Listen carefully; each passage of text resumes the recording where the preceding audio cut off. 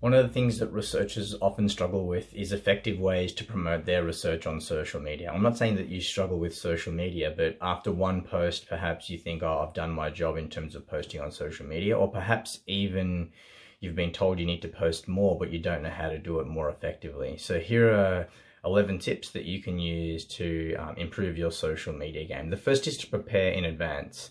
So that would mean to me sitting down and writing a bunch of tweets or Instagram posts or whatever it might be that your chosen social media channel about your topic of interest.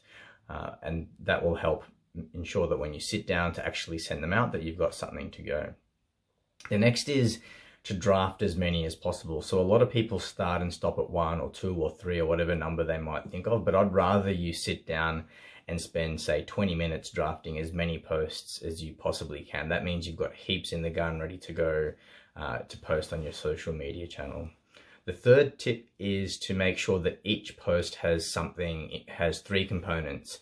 It should have a photo or a video, some text obviously, and a link to your paper. So every post should have those 3 things. If you wanted to get take it to the next level, the video might also be audio, or you might have a video instead of a picture, and you would potentially link and tag other people or include other people, include a discussion perhaps in your post.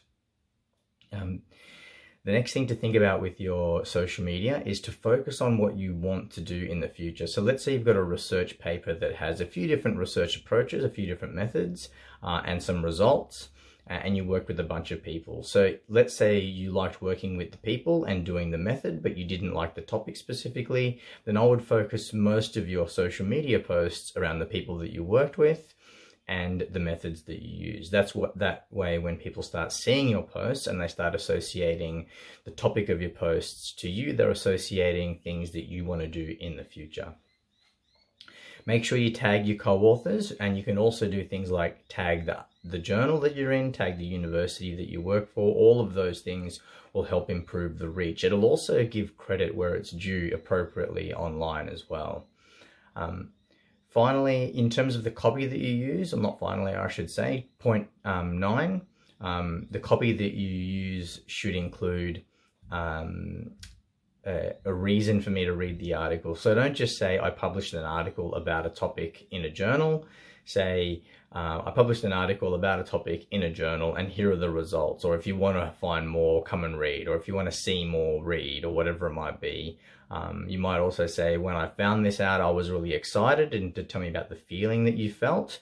But don't bury the lead. Don't put the reason you might read the article only in the article. You want to put it in your social media post, because ultimately you want to have a high number of people who view your social media post knowing that they want to click through and then read. So you don't want people to click just because they don't know what it's about. You want them to click because they are interested in the topic.